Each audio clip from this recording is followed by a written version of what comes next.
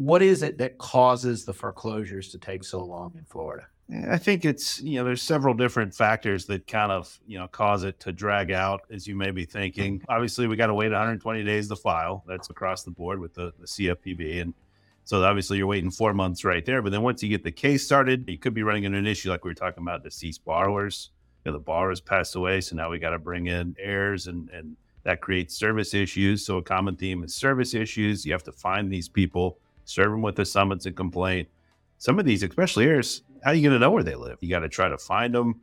Are they going to cooperate with service? Are they, going to answer the door and all those sorts of things? You have issues with court delays. As a judge recently in Florida he's setting hearings in the middle of next year, which is completely outside of our control, but that's obviously going to add to the timeline, right? That we have to wait on the court to do things. Service is a common issue.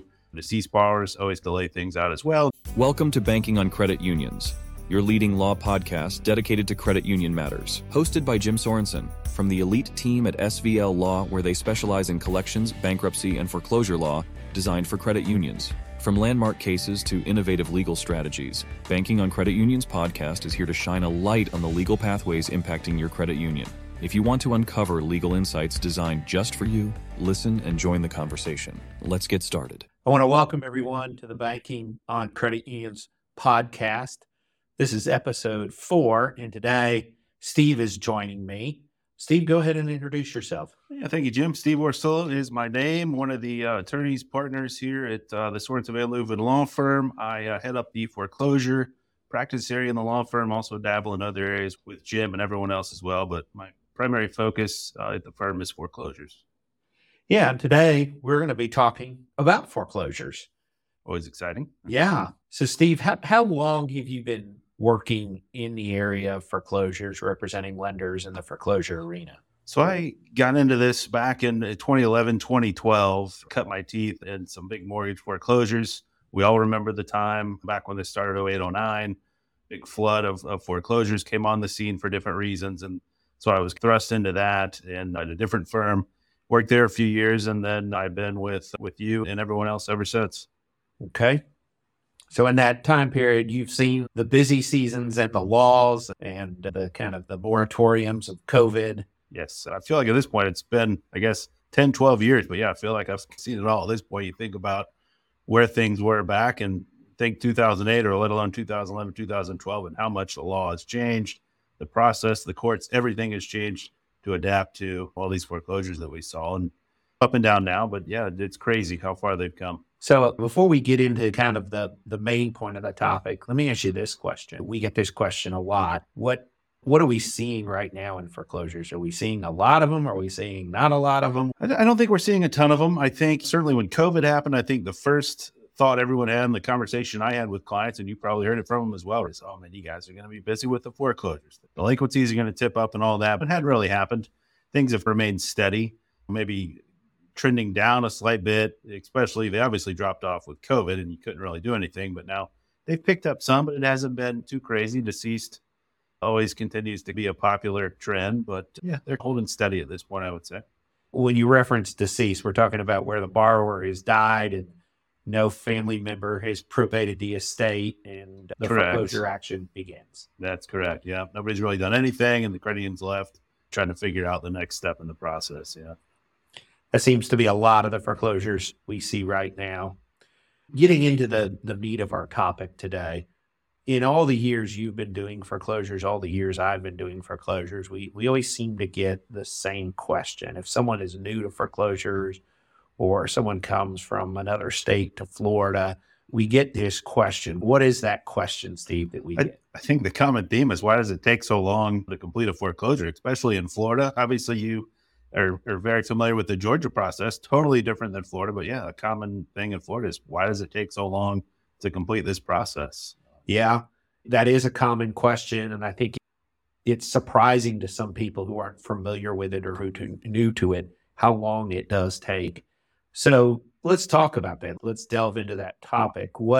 Obviously, we can always give the lawyer answer of it depends, or the Jim answer as clients like to throw out or point to.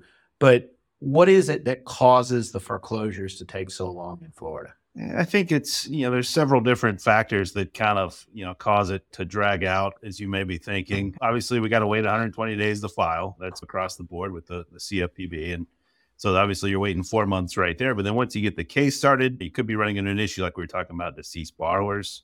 The borrowers passed away. So now we got to bring in heirs and that creates service issues. So a common theme is service issues. You have to find these people, serve them with a summons and complaint. Some of these, especially heirs, how are you going to know where they live? You got to try to find them. Are they going to cooperate with service? Are they, going to answer the door and all those sorts of things? You have issues with court delays. As a judge recently in Florida he's setting hearings in the middle of next year, which is completely outside of our control, but that's obviously going to add to the timeline, right? That we have to wait on the court to do things. Service is a common issue. Deceased borrowers always delay things out as well. Then there may be issues with clients and getting documents back and those sort of things. Yeah, a host of things, as well as just the process in general you have to go through for a foreclosure in and of itself. Even if everything's humming along and you're moving things you like, it still could take longer than you want. Yeah. Those are So what is the kind of minimum time frame if someone were to send us the file and we get the foreclosure referral right around 120 days delinquent? From that point moving forward, what's the minimum time it's going to take to get to a foreclosure sale and get the foreclosure sale completed? I would say 7 to 8 months, maybe a year. It can just depend. And another factor in there too that to mention is obviously they can get an attorney, and that could really drag it out. But uncontested, I think you're looking 7, 8 months, maybe a year to get the title or the foreclosure sale complete and for you to be done with the whole process. And some of that is going to depend on the county we're in, right? Correct. Yeah. Obviously bigger counties, they may be moving a little slower, may take a little longer. Smaller counties, same thing. Maybe they're not as sophisticated enough with it. I could be a little lag in there as well, but yeah. One of the things that I know that I think sometimes people don't understand is the fact that a foreclosure does have to go to a final hearing of some sort. Yeah. And that's not true in a lot of the other areas of practice we have. Yeah, when we're no. talking about a collection case or we're talking about other types of matters. A lot of times you can get a default judgment. Yeah. But in a foreclosure, default judgment is not an option, is it? No, you can't do it. You got to go to, at a bare minimum, a summary judgment hearing, which they amended the rule recently. So now you got to wait 40 days from the time you file your motion and set a hearing before you can have that final hearing. So right there, 40 more days is dragging out the process. But yeah, you got to go through. And then again, like I was saying, it depends on the judge's availability. Like I was saying, there's a judge in Florida recently reached out to set a final hearing, and they're setting in the middle of 2024. We're just starting last quarter of 2023. Court availability in terms of hearing dates can obviously be an issue that can be a reason why it is taking so long. Yeah. And that happens obviously not just in foreclosures. We have a contested collections case and the hearing was just set and it's July of 2024. And Yeah. I went to the staff and said, "Is that right?" And they said, "Yep, that's what the judge is telling us. That's the next available date." And of course, clients get frustrated with that. And I understand that. But we have no control over the judge's calendar. And especially if they have an attorney on the other side, you have to coordinate that hearing. You can't just already set it. So you send them a list of hearing dates in an effort to coordinate. What are they going to do? Give me the last available date. So again, it's out of our control. So it's unfortunate. Some people game the system. That's the unfortunate part of it. Yeah. Let's talk about gaming the system because I do think that's a common issue that we see in the foreclosure arena. And maybe not as much now as we did back during the housing crisis. What are some of the delay tactics that we see that debtors, borrowers do, whether they're pro se or whether they have an attorney? What are some of those delay tactics that we see that kind of slow the process down? Yeah.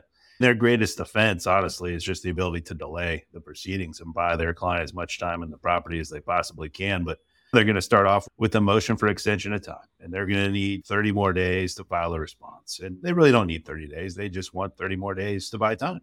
Then they're going to file a motion to dismiss. And you're going to have to set a hearing, and that motion is going to be filed at the end of that 30-day deadline. So now we got to deal with the motion to dismiss, probably completely baseless, but we still have to have a hearing, address it. Sometimes they'll reach out right before the hearing and say, "Hey, we'll just agree to deny the motion. Can you give me 20 days to answer?" Now we got to address an answer. And that's where they bring in affirmative defenses and they start pleading, every affirmative defense under the sun, typically not properly pled, right? You need to plead a legal defense and cite to some facts and support. Usually they'll just put some single sentence conclusions in there.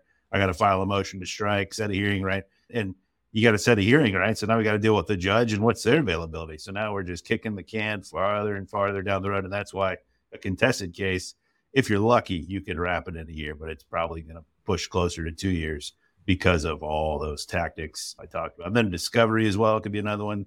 They have no intent, right, on seeing if there's any sort of a valid defense there. They just more thing to bill forward and something else to delay. If they have a valid defense, usually they'll actually set it out up front, and then you go, okay, client, let's talk about this. You may have an issue here, but if they're just going through these steps I mentioned, all their intent is it's generally just to delay the thing. Yeah, that is the experience of lawyers like us. And I think for our clients, it's frustrating because they don't understand why the judges just don't deal with it. Why can't the judge see that this is all a delay and just cut through the madness? Yeah. And the reality is it just doesn't work that way. The judge has a ton of cases. Yeah. They're not going to look at it until it's properly brought before them. So a lot of times we have to set the hearing. Yeah. And what's frustrating, like you point out, is we set the hearing and then we get to the hearing, and either the day before or at the hearing, they concede, your could be a month, proper. 2 months out. Yeah, let's wait until 60 days from now. We'll just, we'll agree. Yeah, it's frustrating. And then, of course, they ask for another 20 days to answer the complaint or another 30 days, and the judge is going to give it to them anyways.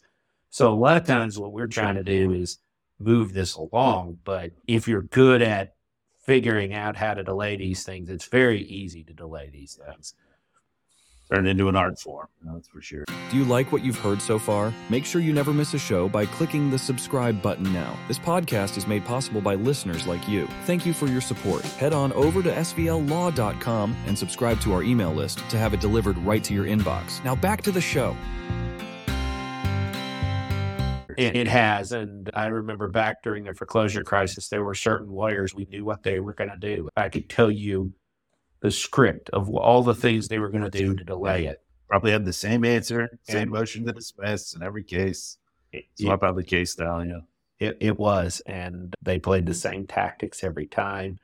And most judges, they were just so overworked and they had such a huge caseload during the crisis that even though they knew that's what these lawyers were doing, they didn't have time to really police it or deal with it.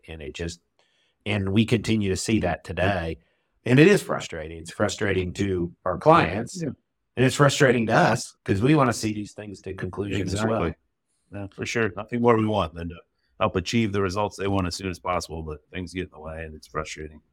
So let's talk about service issues with the foreclosure. Foreclosures are a little different in some other lawsuits. What are some of the unique service issues or unique ways we can go about serving people in a foreclosure that's maybe different than a typical lawsuit?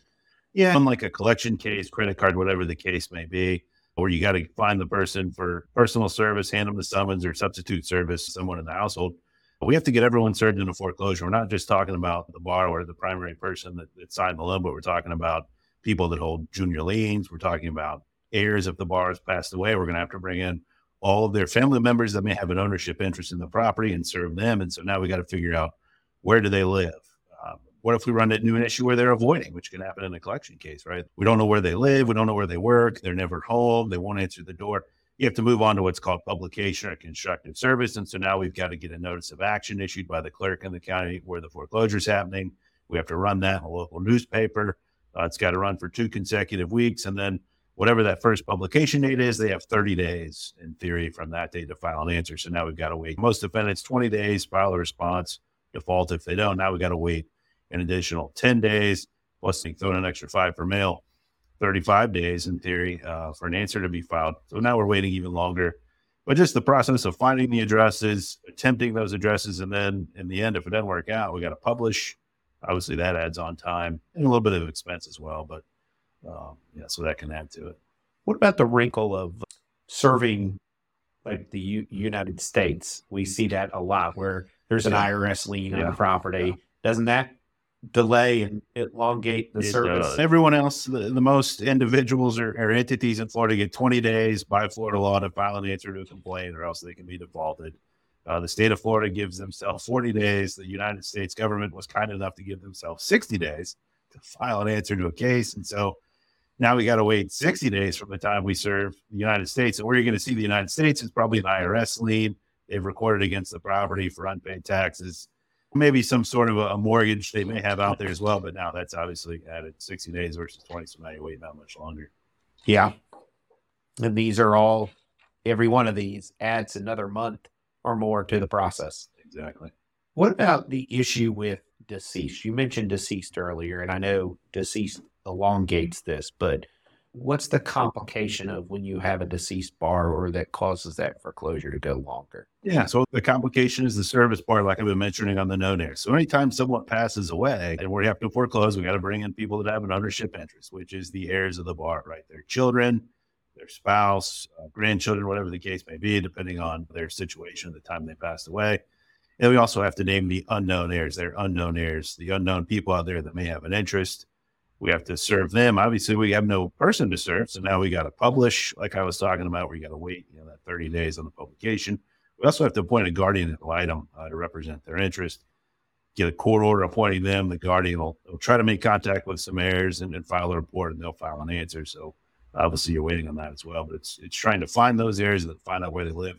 And some of them live in other states. So we still got to go find a server up in New York or Montana or California, wherever they are, and first make an attempt, because before you can publish, you have to show that you made a diligent attempt to serve that individual. So you can't just go, I don't really want to spend the time and expense hunting Joe Smith down. Let's just go ahead and publish. No, you have to show through an affidavit that you made a diligent attempt to find them, and then you got to publish on these people if you can't find them. And I have a case right now. I think the borrower had 10 kids that we found. So that's 10 additional defendants.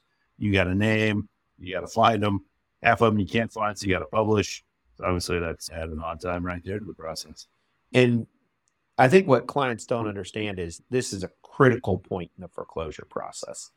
And if service isn't proper, even though the foreclosure may go forward and the property may end up in the credit union's hands, that whole thing can be unwound and undone if service isn't proper. Yeah, the parties with an ownership interest. So the heirs, the unknown heirs, those are essential. You can't have a proper foreclosure if you don't bring in the parties with an ownership interest. And if you get all the way to the end of this and you realize you left somebody out, like you're saying, you got to unwind this thing. We got to set aside that judgment. That's it. We got to go back. We got to amend. Got to name these parties and get them properly served if they weren't properly served to begin with. And that's really true of most defendants, but yeah, especially heirs and all that stuff. And I think it's important that the clients understand that. I was talking to someone about a month ago, someone my son knows, and this is not a foreclosure we handled. It doesn't involve one of our clients, but this young man had gotten into the world of buying foreclosed properties and trying to flip them.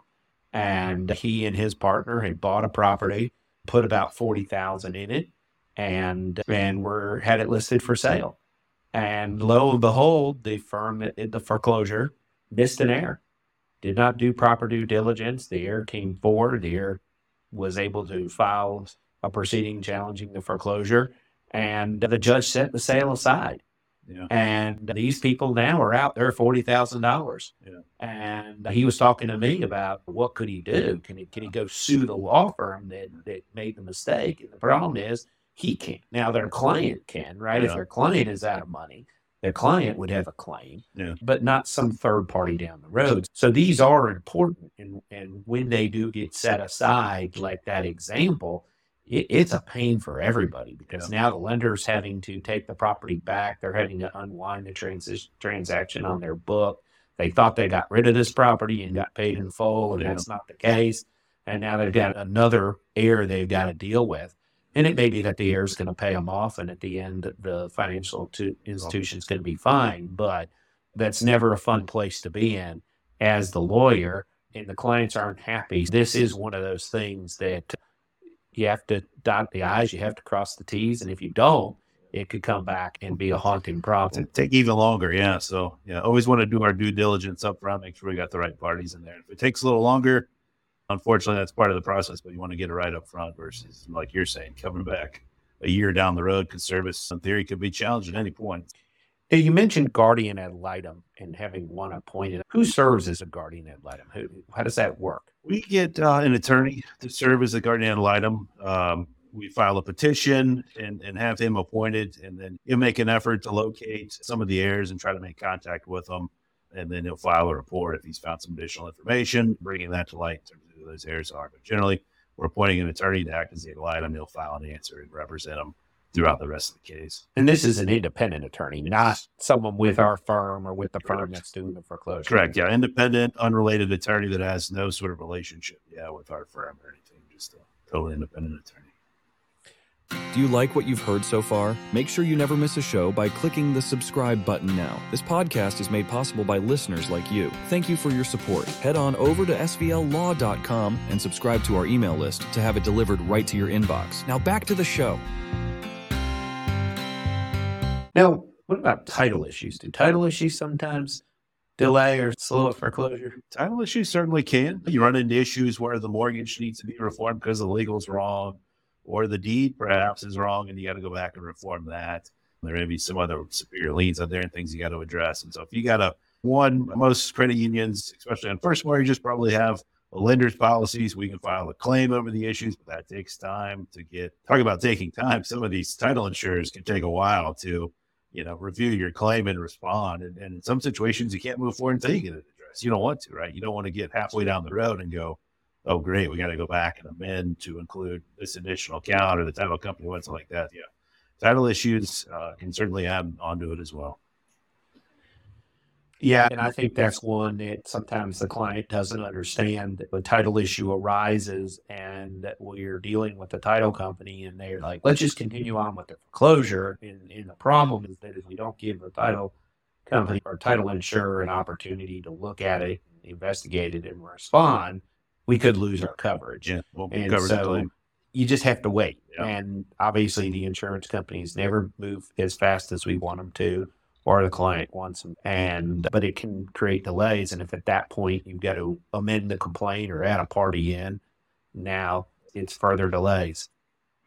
It always seems like when we see more title issues, when it follows a time period where mortgage lending was on fire. And so because the lenders were doing a bunch of mortgage loans and the closing companies were handling a bunch of closings, that obviously that volume leads to more mistakes and things get overlooked. And then in the fallout of that, and I remember that during the foreclosure crisis in 2009, 2010, 2011, 2012, we were seeing mortgages from that time period of 05, 06, 07, where everybody was refinancing, everybody was buying bigger homes. And so these title companies were overwhelmed. They were maybe short-staffed. They were trying to fit as many closings as they could in a day. And so you see more errors. Missing liens, legals are all wrong. Oh, yeah, all sorts of problems. Exactly. And then that complicates itself in the foreclosure crisis. So it will be interesting if foreclosures were to pick up. Are we going to see that same thing from the last couple of years where real estate market has really been on fire, and you've seen more lending, more mortgages. So that'll be interesting to see what happens. Sure. We've talked about a lot of the delays that happen, but I think there's one delay we haven't talked about yet, which is, I think, maybe even the biggest frustration to our clients. And that's the word bankruptcy. Yeah. How does bankruptcy interact with all of this to cause delays? If all their tactics throughout the case weren't enough to slow down, generally on the eve of foreclosure sale, when we finally get to that point, they file a bankruptcy. Obviously, that puts a stay in place, and now we got to cancel that foreclosure sale. Can't move forward in the foreclosure if there's a bankruptcy stay in place, so we got to cancel that sale and put our case on hold until we can get relief from the stay. So now we got to go into the bankruptcy. Can we file a motion of relief from stay? What's the status over there? And then obviously that delays the foreclosure even more in terms of waiting on that to resolve itself. Yeah. And then even if you get a motion to lift stay filed right away and you get your hearing within 30 days and the judge grants it, you now have to go back into state court and not start over from the beginning, but you have to file a motion to reset the sale. There's going to be a hearing, so you got to get in a hearing with it. You know what that's going to be. You got to get an order resetting the sale, and that sales obviously can't be any sooner, generally in about 25, 30 days. Most sales we're asking for 30 to 45, sometimes 60 days. So now you're waiting 2 months, maybe longer from the point you get the order that you're actually going to have the sales. Yeah, you're waiting even that much longer, so for sure. I remember, again, going back to the housing crisis, and I remember having situations like that where the borrower would file bankruptcy on the eve of a foreclosure sale. Client thought they had gotten to the end, only to be delayed. We go into court. But now we go into bankruptcy court. We get the order lifting the stay in a relatively quick time period. And we go to set a hearing to reset the sale. And the judge doesn't have any availability for 4 months. Yeah. And then you get in front of the judge, and then the judge says, oh, the court can't set a sale for another 120 days because the clerk's office is backed up. So by that act alone, they've bought at least a month plus another couple of months plus another couple of months. In some cases, we were seeing it by a year back then. Now, I don't know that it's that extreme now, but we just had this happen with the foreclosure in our office, right? Earlier this week. Finally, court delays. Kept canceling our hearings, couldn't get a final hearing set. Finally do, get it resolved, sale date, 45 days, we'll say great.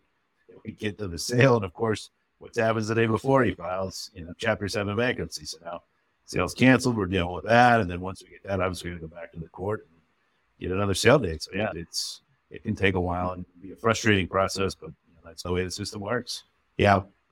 And then at the end, you get the sale complete, and you get the certificate of title in hand, and then you go to the property, and there's people in the property. Yeah, some tenants in there, they don't want to leave the borrowers maybe still in there. Now, obviously, you can't do a self-help eviction in Florida and just kick them out, so now we got to go back to the court. We got to file a motion, ask for a writ of possession, get the sheriff involved, get them back out there to serve. And so obviously that could take, depending on the judge and the hearings and the sheriff especially.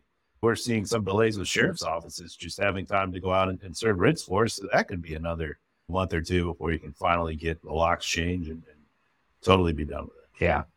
So I think that's the hard part for clients is it's a delay after delay. And you feel like you're taking 2 steps forward, 1 step back, 2 steps. Eventually you're going to get to the end, but it just seems like it's always just out of reach.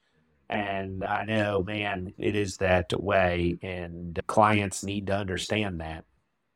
Now, let's, as we come to an end here for today and talking about this issue, let's talk about what can the client do to help keep the case moving, to avoid delays. I know there are some of these delays don't involve the clients at all, but what are some of the things you've seen in your experience where the clients don't help keep the case moving? Now, it happens occasionally. I think if the client can remain responsive to our requests and our inquiries, and then if they can also make sure they got their ducks in a row as well. A common one can be the original note. We always have to produce the original note before a final hearing in the foreclosure. And now we got required to file a certification up front showing we have the note, making sure the client takes the time, go pull that physical original out of the safe. Make sure you actually have it in your possession, sign that certification, stick it back in a safe place, because I've had several cases where they say we have the original, they sign the certification, we get to the final stage and they go, wait a minute, we don't have the original. What do we need to do? We have to go back, amend the complaint. That's more time. We got to wait on answers to the amended. I got to go back. We got to basically essentially restart the whole process. If you can make sure that you have the original up front, or if you don't, let us know up front and we can address that. And then obviously making sure that we get the information we need and the affidavits and all those things back timely can certainly help. And some of these judges could be, depending on when you reach out for the hearing date, it could be, if I reach out to them today, they may have a hearing in 30 days. But if I wait a couple of days, that hearing could be gone. And I could be looking at 3 months from now. The quicker we can move the process along and control it on our end, we may have a more favorable outcome when it comes to getting hearing dates and stuff. So I think just remaining responsive and ensuring that you actually have the note in your possession, those things can certainly help. And then finally, what do we do in our office that maybe is different than other offices? What do we do to try to keep these cases moving as best as we can? Yeah, we have a tasking calendaring system where we always have these things right up there to make sure that we're tracking and following. We're diligently following up with the client and the courts in terms of getting hearing dates. As I said, sometimes some offices may lag, and that could cost you time on the hearing date. So we're as diligent as we can be in terms of following up on hearing dates and preparing documents and keeping the cases moving. You and I have seen, and we've been around enough to see where we're in court on these foreclosure dockets, and lawyers show up unprepared. They don't have the necessary paperwork, Don't know what's going on. or they just don't show up at all and the case gets dismissed. And that blows my mind. And I cannot imagine how that happens. And I've seen that over and over again. I remember being in court where a judge was talking to a lawyer, and we've continued this 3 times. And every time you have a different excuse, and he dismisses the case because he's done with it. And again, that wasn't our file. That was another law firm. Those things obviously cause delays, and those are things lawyers can control. And what was amazing was back during that whole housing crisis, I think the average time period to foreclose in Florida was it was somewhere between 3 and 4 years. Yeah. And that was the average across all cases. But you would see these law firms, some of them that are well known in the state, where they were on their 4th year of a case and they weren't anywhere near closing it out. And you're like, how can that be? And it just happens. Obviously, we could spend time talking about all sorts of stories on this issue. But what we wanted to do today was really educate people about the foreclosure process in Florida, the delays that happen. And hopefully this gives everyone some more insight into that. Hopefully you found this content helpful and informative. If you did, we'd ask that you rate our show and or subscribe to our show. That helps us out, and we appreciate that. If you want more information on our firm, you can get that from our website, www.svllaw.com. If you want back episodes of our podcast or more information on the podcast, you can go to the website as well, /podcast. So that's www.svllaw.com/podcast, and there's information there as well. Steve, thank you for joining me today. Great. Thank you. And for all of you out there, I hope you join us next time on the Banking on Credit Unions podcast. Thanks for joining us this week on Banking on Credit Unions. Make sure to visit our website, www.svllaw.com/podcast, where you can subscribe to the show in iTunes, Spotify, or via RSS, so you'll never miss a show. While you're at it, if you found value in this show, we'd appreciate a rating on iTunes. Or if you'd simply tell a friend about the show, that would help us out too. When it comes to credit union law, the Sorensen Van Leuven Law Firm has you covered. Reach out to us at svllaw.com, because every credit union deserves top legal representation. Be sure to tune in next week for our next episode.